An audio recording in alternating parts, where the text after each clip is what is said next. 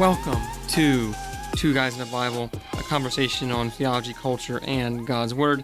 My name is Eric Leupold, and I'm joined, as always, with my brother in the Lord, Dylan Keniston. Good morning, Dylan. How are you doing today? Doing well, brother. How are you? I'm doing great on this fine, cold, January, windy day. A little icy outside. But you got here to church all right? Yeah, quick and easy, no problems. It had snowed pretty drastically the night before, but, Emily and I were hanging out last night, and then we saw, we were watching a movie, and then right kind of behind the television, there's a window. You can see the roads, and you see the only people, she was like, the only people who are outside are salt trucks. I'm like, praise the Lord for the work that the salt truck drivers are doing. Salt of the earth coming in, just making sure they're paving the way that we can get to church this morning. So praise the Lord for the salt truck drivers. I'm very thankful for the salt yes. trucks. That is true. But we are also joined this morning by a good friend, Chris Becker. Say hello, Chris. Good morning, everyone. How's everyone doing today?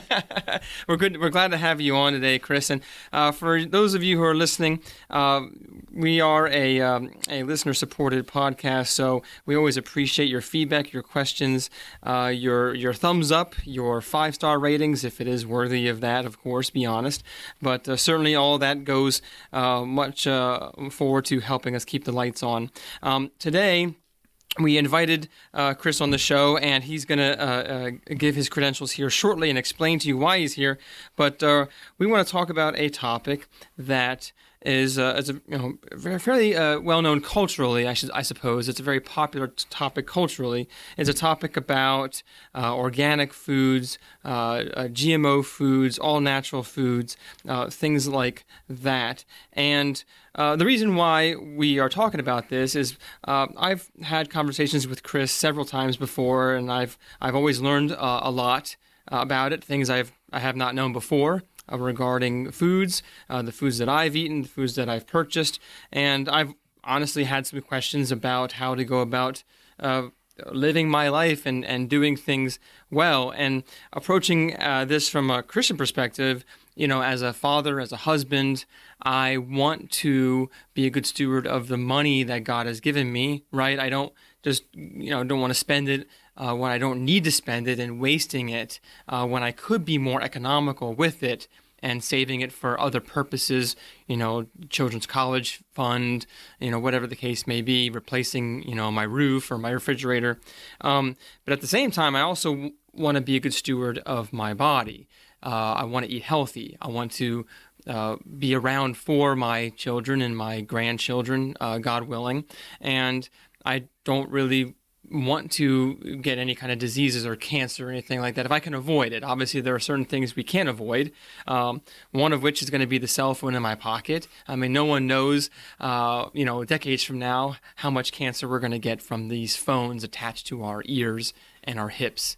And whatnot. No one did any testing for that. But that being said, there are some things we can control, one of which being the food that goes into our bodies and into our children's bodies. And so that's why, from that perspective, and also one last perspective is the environment. The culture is, American culture is big into green and there's a lot of concerns regarding our climate, and we're not going to talk too much about climate today, but people are arguing that, eating meat or not eating meat or eating certain foods, using pesticides, all of that will contribute towards some sort of catastrophe of the environment, whether it's globally or just in the United States. And of course, as Christians, we don't want to be accused of not caring about God's creation, about the planet.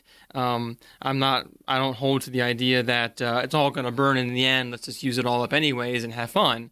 No, it's not really about that. I do care about what we're doing, and I want to see my children have and my grandchildren have an environment that they can live in. Not some of these dystopian futures there. So I guess that's kind of my own personal reasons as for, inviting Chris on the show here to talk about this topic. So with that introduction there. Chris, would you be so kind as to share your own background, experience, credentials, job description with us today? Sure. My name is Chris Becker, and I am currently the Director of Agricultural Operations at Delaware Valley University. I have 15 years of agricultural-related experience, specializing actually in tree fruit production. I've been on the same farm in Bucks County for the last 15 years, and even dating back further than that when I was a little younger, helping out when I was in high school.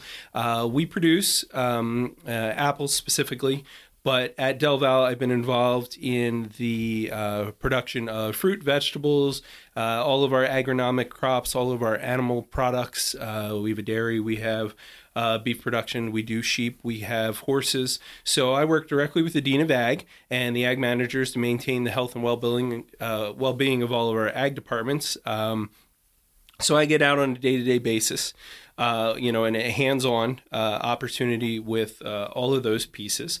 I have a private pesticide applicator's license through the state of Pennsylvania, which allows me to purchase and utilize restricted use pesticides. So go a little bit beyond what you could purchase in Home Depot. We know that you can get, your Roundup and your insecticides and things like that for homeowners' use. This goes one step further, where I've been trained to handle pesticides and apply them in a manner that is matches the label. There's quite a bit of restrictions on how you can handle, how you store, how you utilize those pesticides for the protection of not only myself, the general public, but then the end consumer who would then be eating those foods that we're producing, using some of those products to help us along the way to provide the best possible product for the end consumer.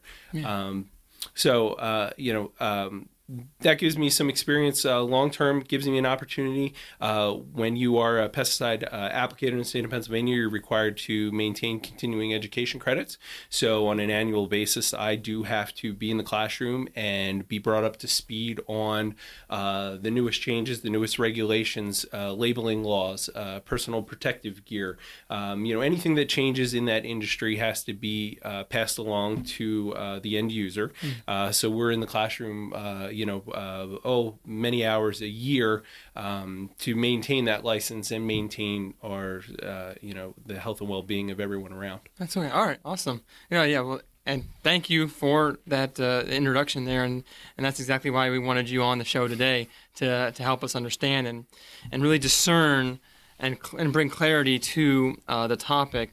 And so, really, before we even dive into the details, like any good discussion, we do have to define our terms properly, or else we'll end up talking past each other. Our culture is talking past itself regarding what do these things mean. So let's first just kind of start with, maybe organic or GMO, and it doesn't really matter what order you want to go in for that, because you know best when it comes to these topics.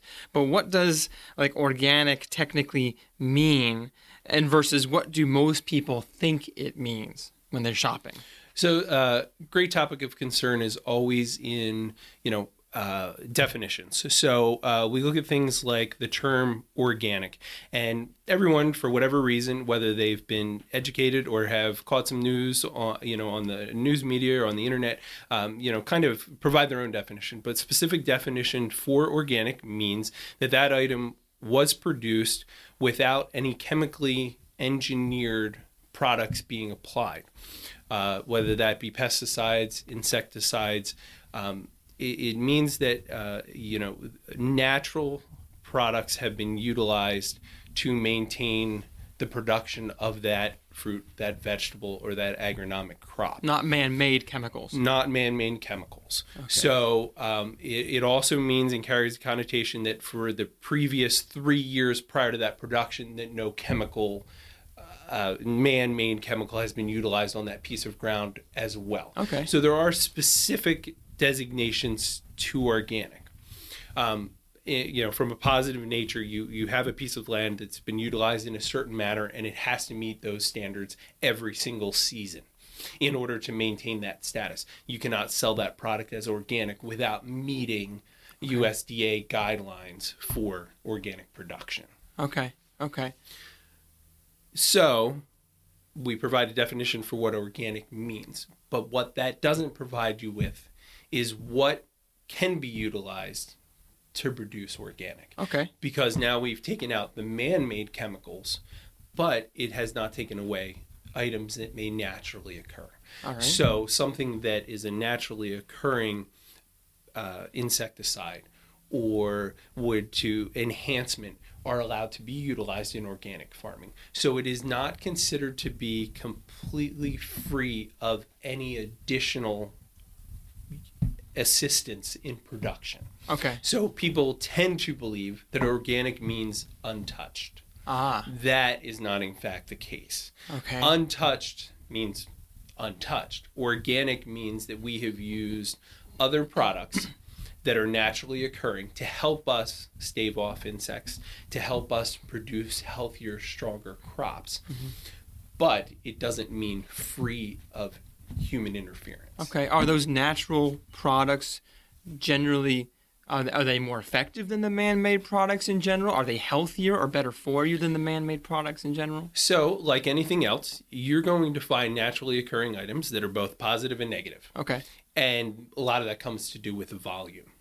So you can use a product that is naturally occurring, and if you use it in a small amount, perfectly safe.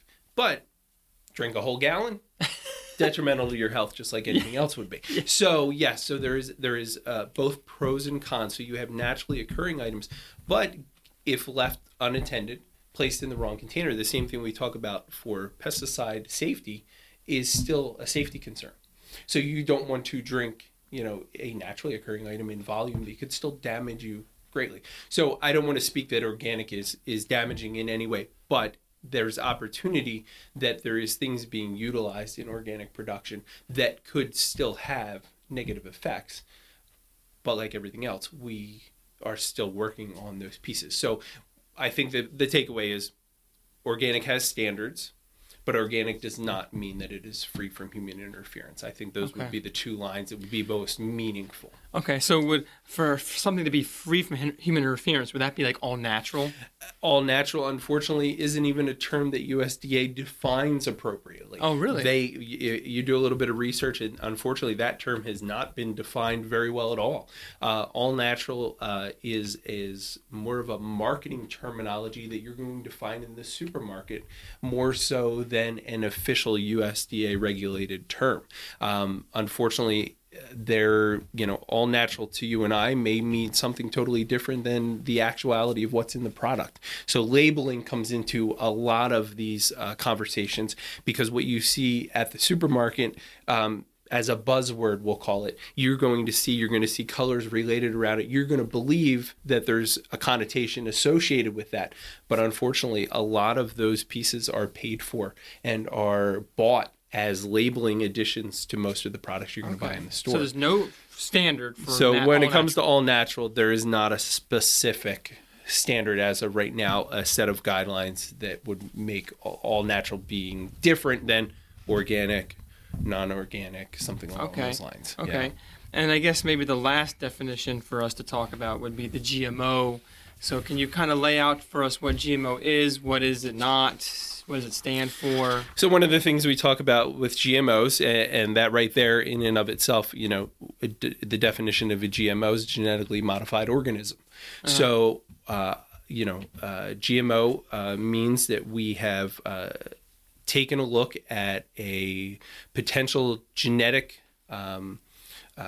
piece that is a positive trait in one piece of agriculture, and we have taken that and utilized it in another product, utilizing the same traits in a product that may not be able to use it itself. So one of the genetically modified things that you hear about most often are, agronomic crops are corn, soybeans, yes. Alfalfa, cotton, canola oil. And a lot of those have to do with what they call Roundup Ready. And we have, everyone has heard so how does Roundup. That work? And so how that works is what they've done is they've determined a gene that is resistant to Roundup. Roundup is, just for definition terms, is an inhibitor of photosynthesis. Okay. So it essentially makes the plant starve to death because it can no longer feed itself. So it disrupts their ability to absorb sunlight and feed themselves. So what they found is there's plants out there that Roundup doesn't affect. So as they have found that, so you take that piece that is not affected by Roundup and you isolate what part of that plant seems to provide the resistance, and you are able to then insert that in corn or in soybeans, and you make them resilient to Roundup. So what it allows you to do is spread Roundup over corn that has started to grow, eliminating the weeds. By eliminating the weeds, you've created less competition for your corn, so you are potentially providing a better crop. You're going to eliminate the competition for food, for nutrition, so you're going to provide the opportunity for maybe a higher yield on a smaller piece of ground.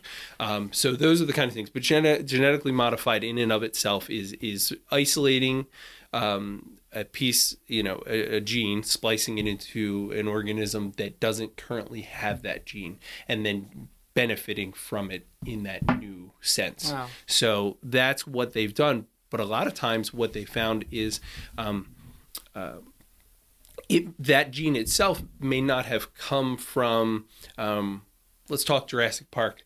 It's not it's not frog DNA. It's not out of a mosquito that we found from years and years ago. But it's not from corn. It could be, though. Oh. It doesn't necessarily have to be from a different kind of plant. They may have just found a variety of corn that is resilient to Roundup, and they've replicated that corn. But it's not the most desirable kind of corn. Oh. It doesn't yield the highest, or it doesn't. The stalk's not strong, or it isn't as sweet. So from a desirability standpoint, we isolate that gene that may or may not come from the same product and put it in the desirable plant that we want and benefit it from that change. Huh. So it's an opportunity. So yes, I don't want to speak to science completely because I do not know how to do this, nor will I know, but I understand the agronomic effect, the agricultural effect of why, and how we utilize them. Yeah. And it allows us to increase yield. It allows us to provide what the consumer wants. I mean, that's a lot of what it comes down to. It also allows to maybe use less chemicals. Maybe I have to make less passes over a field to maintain the same amount of crop, the same yield off of the same ground, because I may be able to apply Roundup twice where I would have to go after those weeds numerous times in other manners. So there's many different ways. So there's other pieces, apples. There's genetically modified apples. They've isolated a protein in apples. When you cut an apple open, it tends to brown very quickly sitting on your countertop. Yes. The kids won't eat it. The kids don't want it then. So they've isolated that protein that causes the browning, and they've been able to breed that into 2 apples successfully. But they bred that into apples that people have good table relationships with. Golden Delicious apple. They like that Golden Delicious apple, so they'll continue to purchase it. The apple that it was found in wasn't an apple that was well known or highly coveted. So they bred it into the Golden Delicious apple. And after the breeding, they scientifically can find very little evidence of what they did to that apple to make it not brown, but it doesn't brown. So you have an apple that can sit on the shelf. The kids are more likely to eat it. So we round back to, cost effectiveness. You purchase that apple, you're not throwing half of it away. You can put it in the fridge and put it in their lunch tomorrow because it still, looks white and pretty, and they're none the wiser. And you feel, but then we talk about, what does it mean to manipulate, fruits and vegetables in that way? Because once again, just like we talk about the cell phone, long range, it has been around for quite a while, but it's becoming more popular. And the long-term, connotations can be negative at times. And we don't know why, because we don't have any positive or negative information either side as of yet. So there's nothing that we can cite. But you're not familiar with any research on this genetically modified apple. If you eat it, it's actually not good for you. It'll hurt you. So one of the biggest things that we always want to talk about is no matter what and how we determine and define these definitions, the nutritional value that is associated with these plants has not yet been altered. I cannot make a superior apple that is more nutritionally valuable for you yet by doing anything to it. Okay. Whether it's organic, whether it's genetically modified, the nutritional value with that specific piece of fruit remains the same. Okay. Across the board. So that is something that we are not doing scientifically. We are not enhancing the production or the nutritional value or enhancing anything else in these products right now by modifying them genetically, using them as organic, all natural, changing, how we produce them. We're not changing the physical nutritional value with any of these products. Okay. Yeah. It's not taking away from the. Not taking away, not adding to either of them. So that's one of the things that we would want to portray is an honest opinion is that you're not changing, you're for the better or for the worse by utilizing some of these things. I mean, so you said GMOs will like that GMO for the apple prevents the browning, and some of them prevent protection against Roundup. Mm-hmm. Are some of that used for protection against pests and insects? Sure, there definitely is, and there is what they call BT corn. BT is a naturally occurring, and I'm going to butcher it if I try and say it, but it's a naturally occurring item in the soil, but it's a natural insecticide. So we have isolated, the gene and in that, and we're able to put it into the embryo stage of a corn plant and of a corn seed, and it retains that insecticide property, where the insect then takes a nibble and the insect dies, thus eliminating the population that would then eliminate the plant. So you've incorporated it into the plant. There is no insecticide residue. There is nothing there that science can show as coming back out of the plant when it is consumed, whether that be by humans or animals. So you're not seeing a physical effect or to the plant by changing the genes. At the same time, corn that is not genetically modified, BT is a naturally occurring product that can be utilized as your plant grows as an insecticide. You can place it on the plant in order to deter those insects. And it would be organic. Eating. And it is an organic. So that is correct. So it can be an organic product. But it is placed on the outside of the plant. It's placed in volumes that could be greater than what is, the genes splicing that takes place may affect. So I, as a farmer, am going to travel over that corn multiple times. I'm going to spray that corn multiple times. I'm going to use fuel multiple times. I'm going to take time out of my time. So I'm going to use products that, in the end, now we have a physical product that's been placed on the outside of the plant. That may, in fact, affect us differently than being placed inside the plant. So, but from a scientific standpoint, there isn't anything there to show a positive or negative at this point with that. But that's a specific example of, like BT corn, that exists out there. And that is specifically to help with pests. And, it provides an opportunity for farmers to provide a better, a better product. So it seems like it's not a conspiracy to try to poison humanity or destroy the environment. Like at the end of the day, people who are doing these things are trying to make the food easier to produce, or last longer, or save some of their own costs and time and frustration. And at the end of the day, it seems like that's what they're just trying to do. Oh, at the end of the day, you have to remember that a farmer's making a living like the rest of us are. So he, in no way, shape, or form, is going to produce a product that is going to potentially harm his consumer. Whether that is an animal product, a vegetable product, or any product for that matter. There is, that is their livelihood.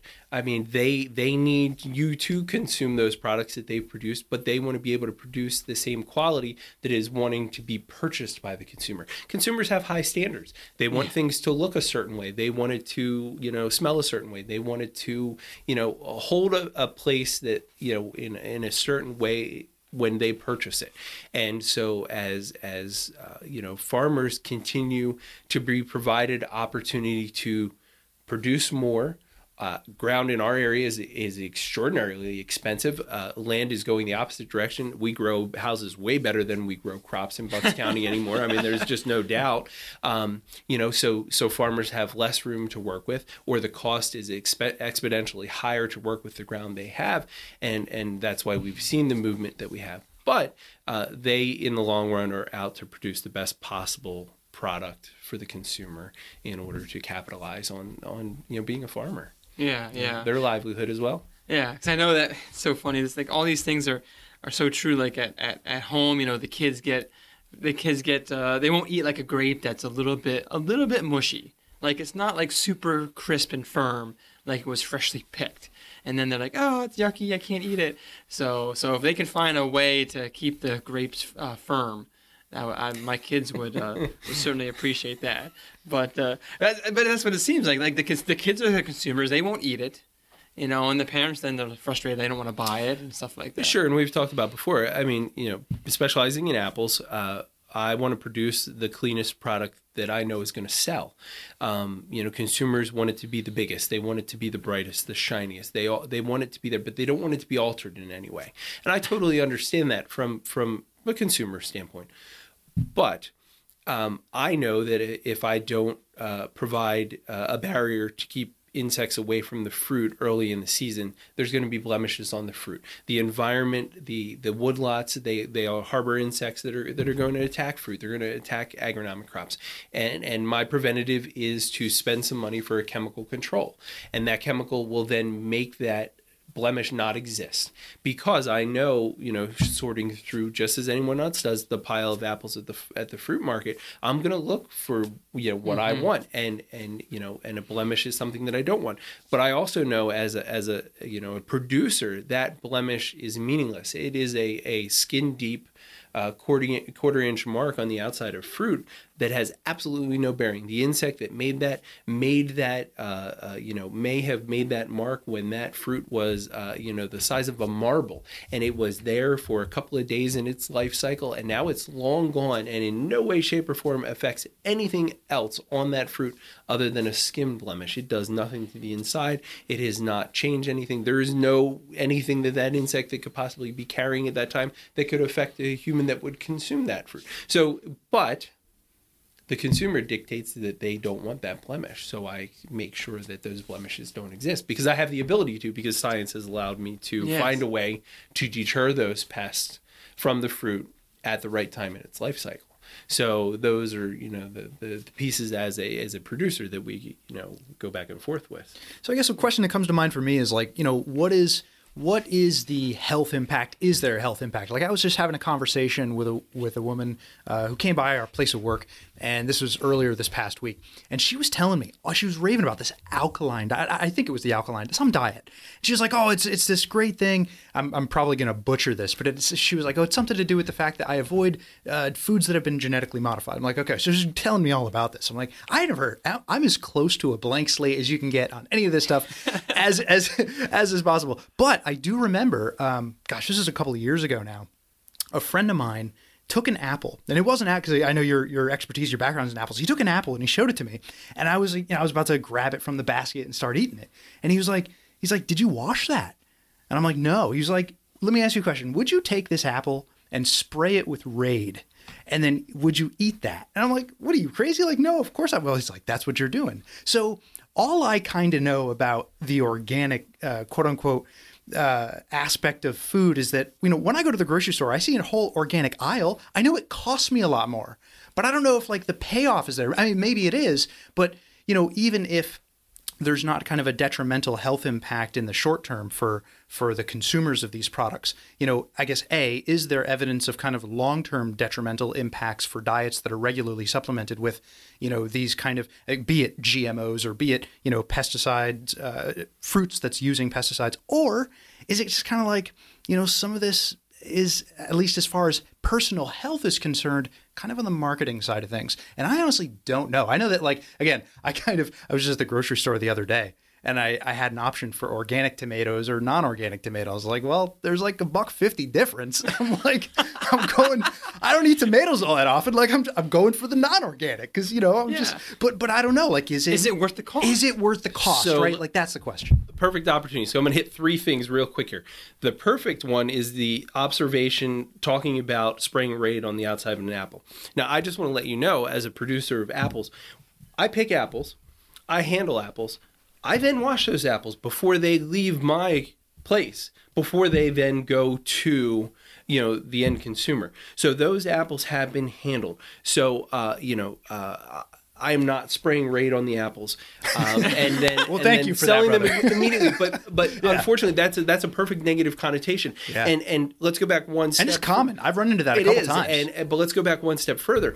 Back when we talked about my licensing as a pesticide applicator, pesticide labels are very specific. And what they also include is what they call re-entry intervals and pre-harvest intervals. A re-entry interval means if I have sprayed and applied that chemical to my fruit, I am not allowed to work in vicinity of that fruit for a certain designated time. A lot of times it's 24 to 48 hours, usually while it is still wet and I could absorb it through my skin, and I can't let anyone else work in that area as well. So I have to confine that area. Then we have a pre-harvest interval. Because we've talked about science, things break down naturally, whether it's sunshine, whether it's weather. There's things that affect all of these pieces. And one of those, is things that lay on the outside of the fruit. If it rains more than 2 inches, 99% of what was on there was washed away and has no more effectiveness at that point. So I may need to reapply. So the weather takes into consideration what I need to apply and when I need to apply, as well as the label states how much product I can use in any given life cycle of that plant. So there are major restrictions on that. So the spraying of Raid, handing it to you, and then consuming it is a horrible misnomer. And but we have that perception, and trying to break that perception is horrible from my standpoint, because it's very hard to convince people that I am not doing that when they're not looking.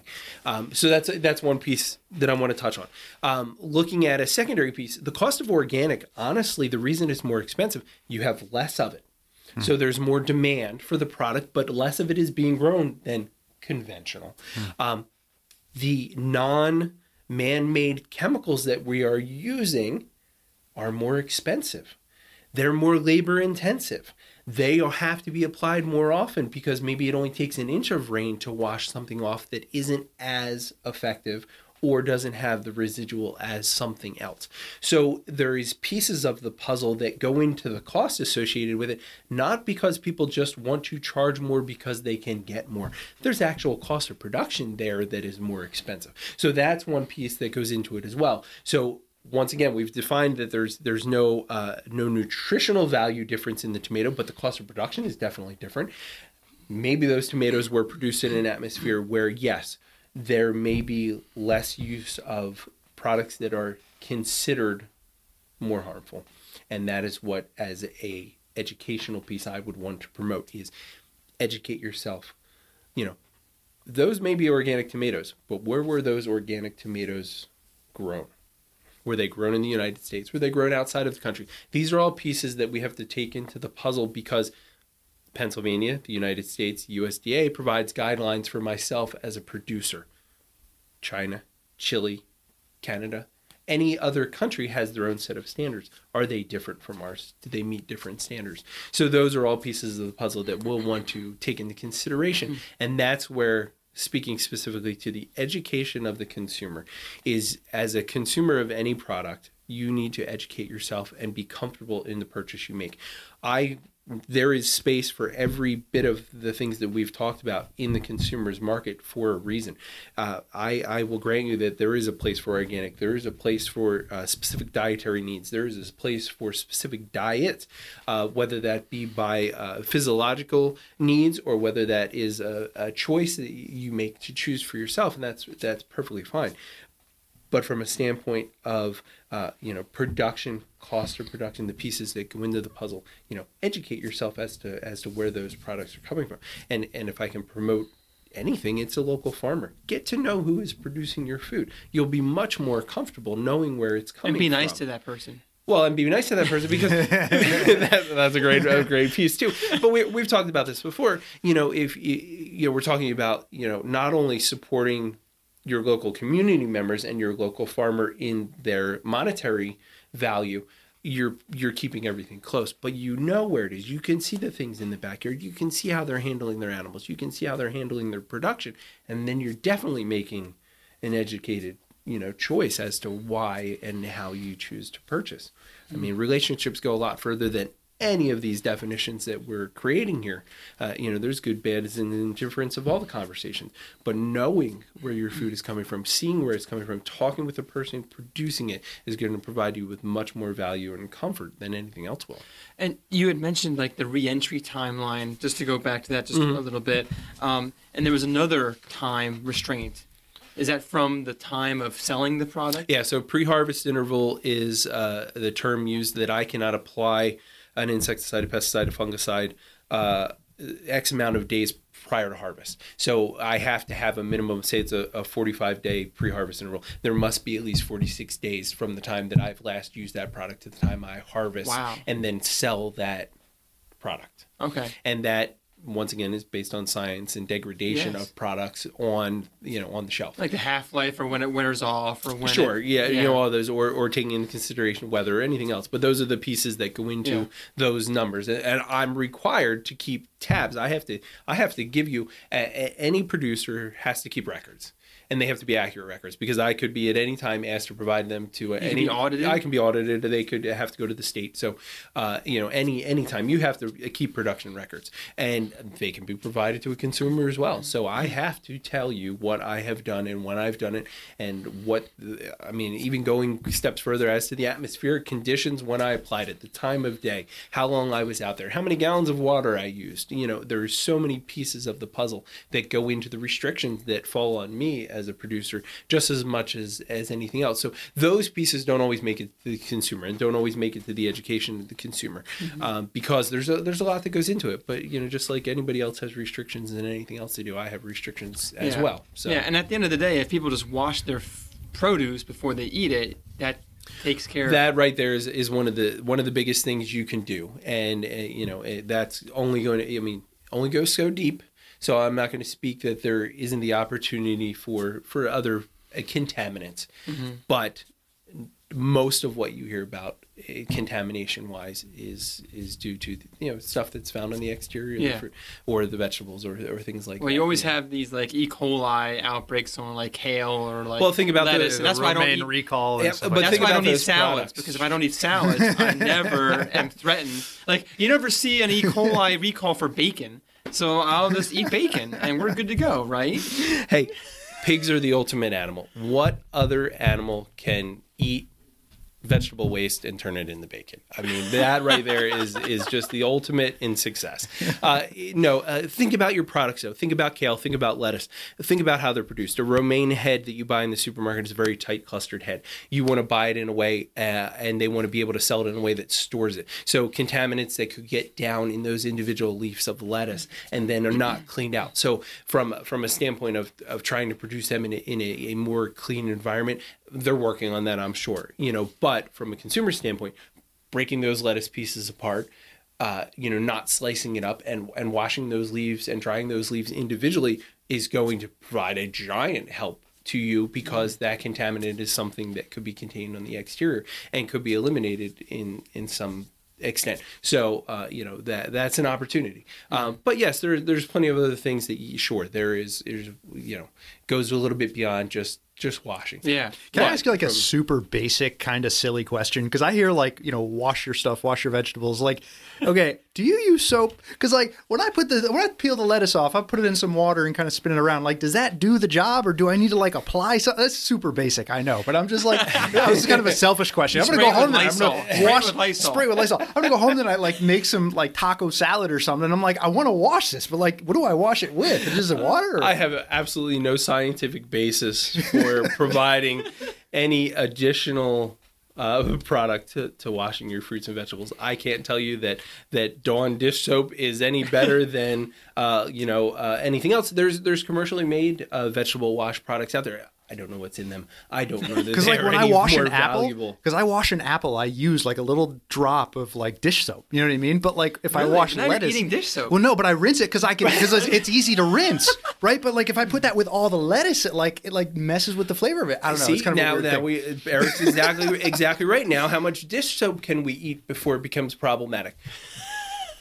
Perfect, but it's a perfect opportunity, but it's a perfect conversation. So you have provided at least an opportunity to, take a portion. It's been proven. It's just like washing your hands to avoid the flu virus. You know, is hot water better than cold water? Is soap or is hand sanitizer? I don't know the answers to those questions. You know, it's what makes you feel comfortable. But from a basic standpoint, you are definitely providing some additional help by taking, as well as utilizing fruits and vegetables that you remove the peel.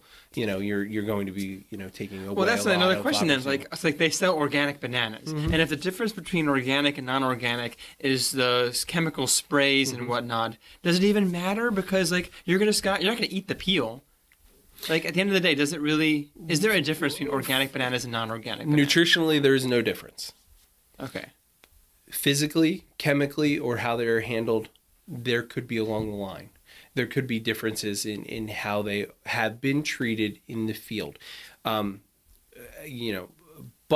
does that mean that there is any difference when you consume them or when you get them?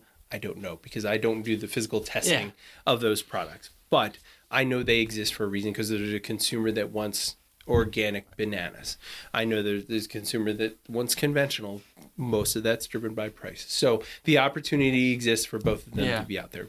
But that's where you educate yourself as a consumer and make that decision based on what you found to be a reason why you would go one way or the other. Well, is the other reason why organic is more expensive?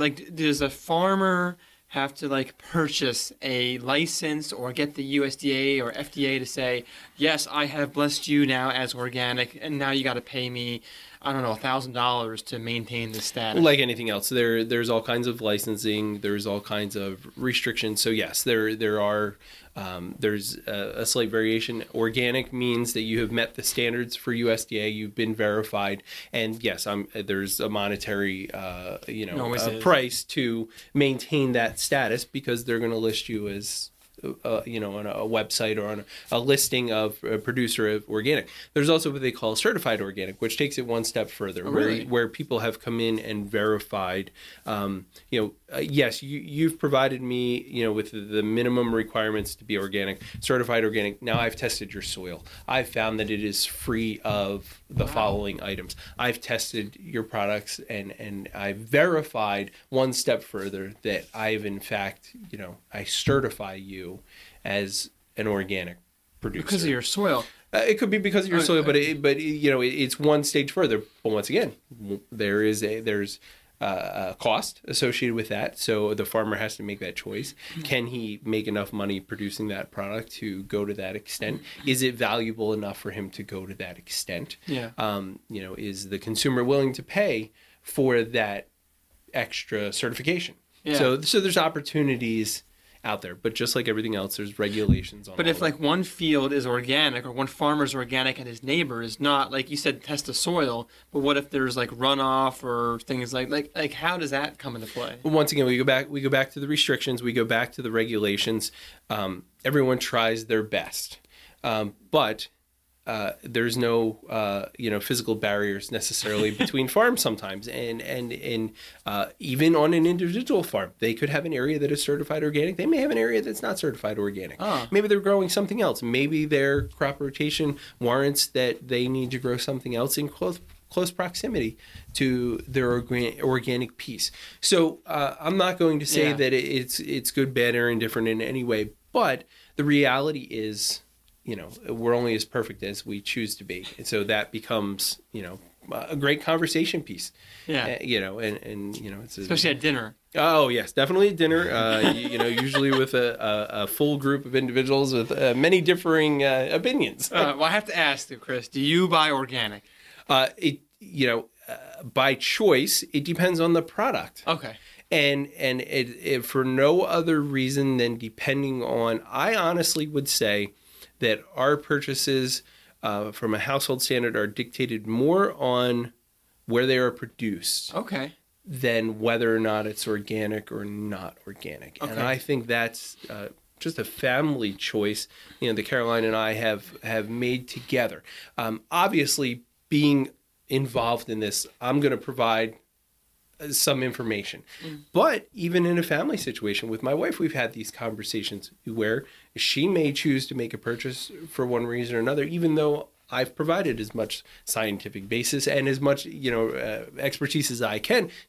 doesn't mean we always agree on what the best purchase may or may not be. So, so you go to that extent. But, so yeah, I won't lie. I've bought a little bit of everything, but I also will say that I'm much more likely to look at where something's produced, how it's produced, how it's made its way to my family than anything else from that matter. So it sounds like, I mean, kind of big picture, it sounds like there are risks, there are trade-offs in all of the cases. So all else being equal, probably your best bet is shop local, right? Because locally you'll have a little bit, not just a question of proximity and shipping of the goods, but also you can kind of get some more visibility into how they're cultivated.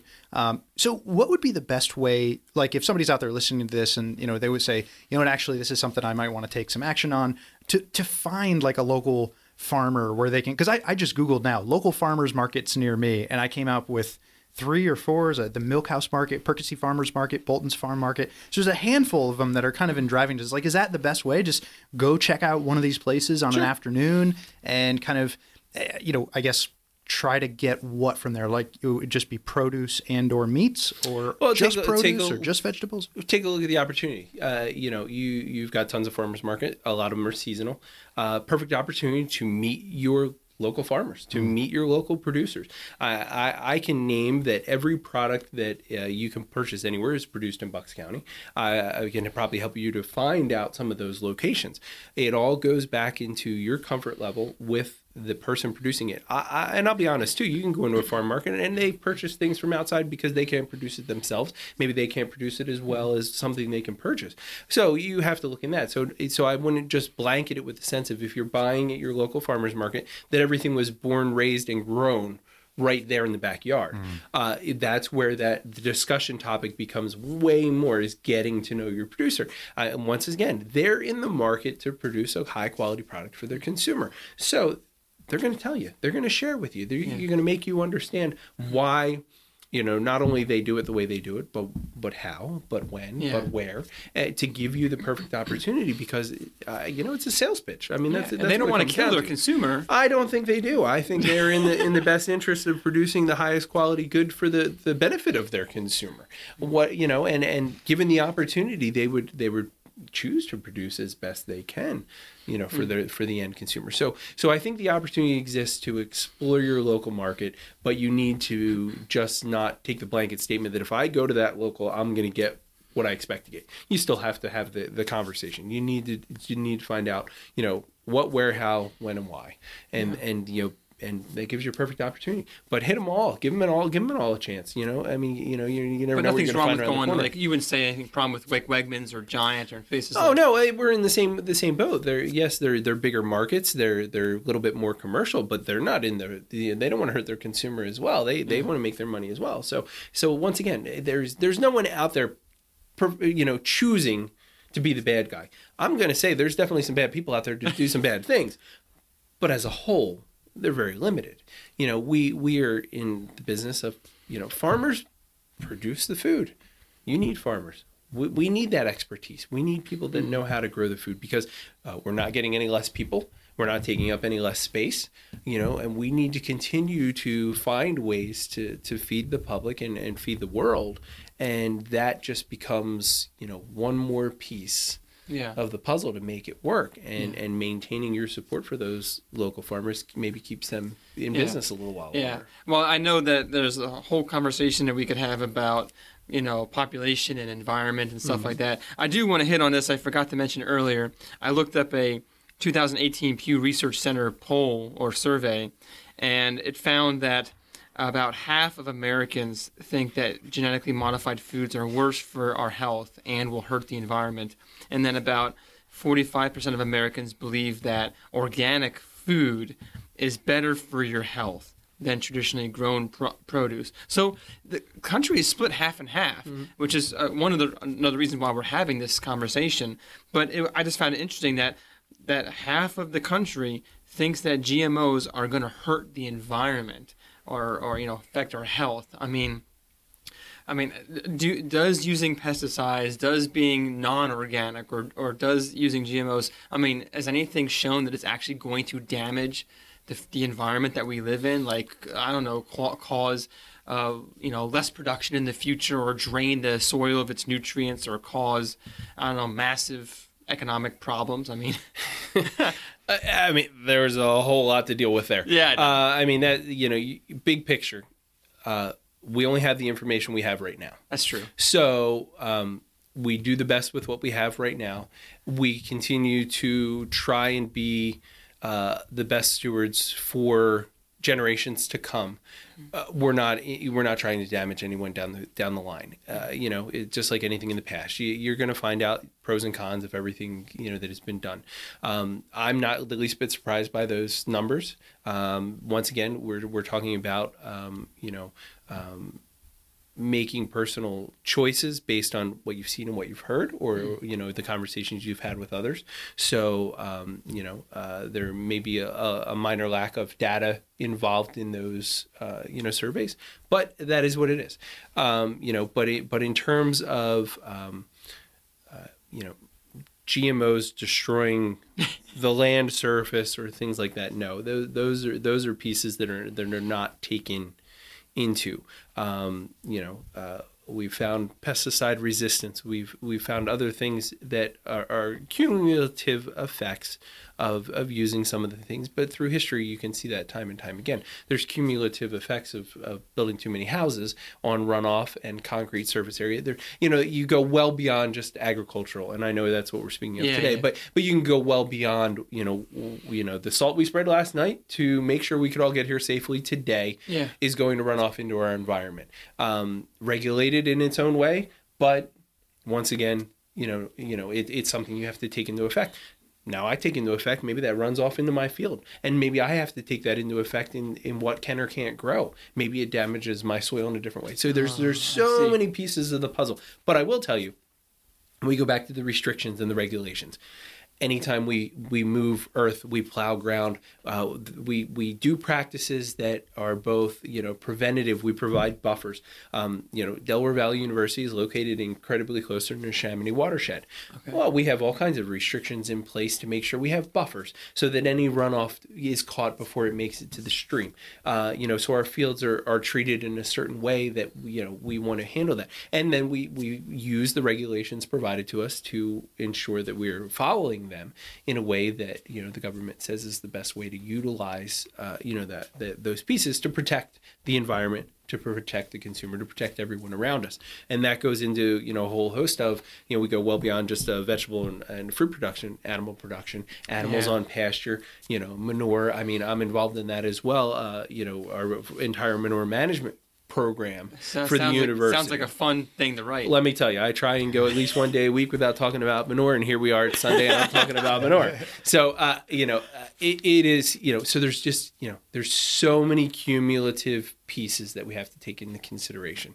But we go back to nobody is out there to do it on purpose for the detriment of society in any way, shape, or form. I think that's kind of the basis that we want to head back to. Okay. All right. Cool. Dylan, do you have any questions or final thoughts before we wrap up? Well, I mean, so one passage that kind of keeps coming back to mind for me is the curse that God pronounces in Genesis 3, starting at 3:17 to 3:19. Cursed is the ground because of you. In pain you shall eat of it all the days of your life. Thorns and thistles it shall bring forth for you, and you shall eat the plants of the field by the sweat of your face. You shall eat bread till you return to the ground.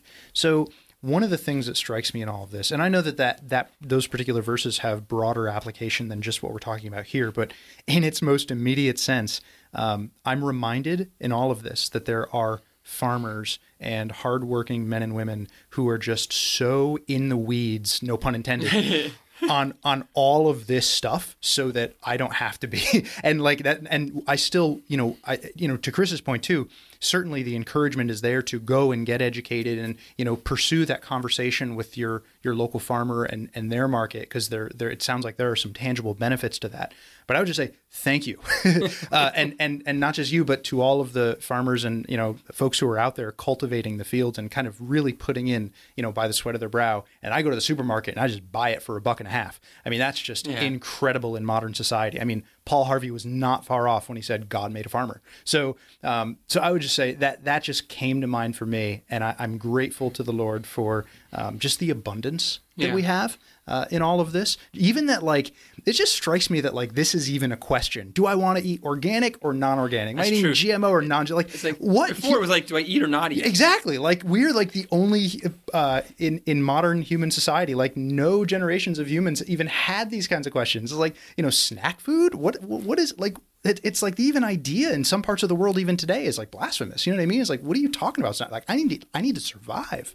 So I'm encouraged by so much of what you've brought to the table, Chris, and thank you for sharing the knowledge that you have with us today. Well, and I grow things in my backyard, just personal with the family, with the kids, and it's been some lessons there, and I see the frustration. We plant strawberries, and all of a sudden there are slugs and snails, and I'm like, where are they coming from? They weren't even in my yard before I planted these strawberries, and now they just know that I'm there. They know my strawberries are there, and it's just trying to find ways to get rid of them, and whatever, all these pests that are taking out my potatoes or my tomatoes or whatever. And now we have these Chinese lanternflies, spotted lanternflies, that will attack grapevines, and I haven't seen them on my grapes yet, thank the Lord. But if that happens, I'm like, what am I going to do about it? The thorns and the thistles and the pests, the result of the curse, the farmers have to fight that. Yeah. And we, in a sense, don't have to. We just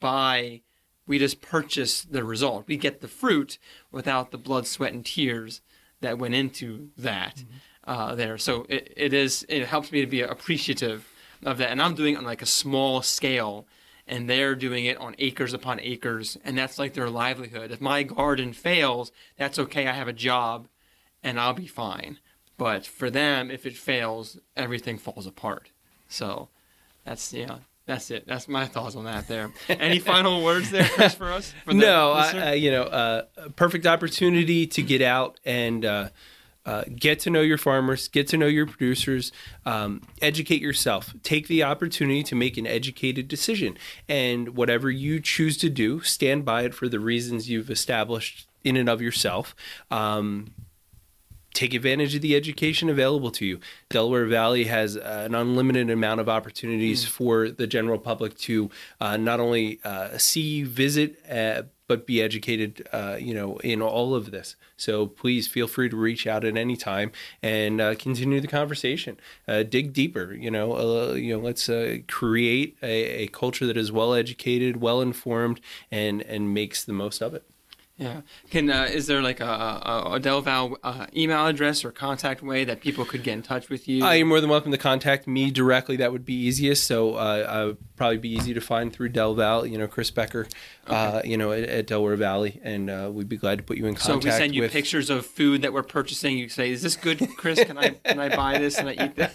I don't know that I want to be making those decisions for you, but I'd be glad to answer, or at least provide the right person to answer the question the best way I can for you. Awesome. And, folks who are listening, if you want to email us at twoguysinthebible.podcast@gmail.com, or if you go to our website, www.twoguysinthebible.org, you can submit questions that way. And if you want to reach out to us, we can certainly forward them off to Chris and get an answer back to you, or maybe even have Chris back on the show to talk about something else. We never talked about free-range chickens or, grass-fed beef and things like that. So we'll have to touch on that later because, I'm interested in meats and pork and bacon and stuff like that. It's stuff that really tastes good. The apples, that's okay. No. But anyways, thank you all for listening. And Chris, thank you again for coming on the show. And until next time, everyone, take care and God bless. God bless.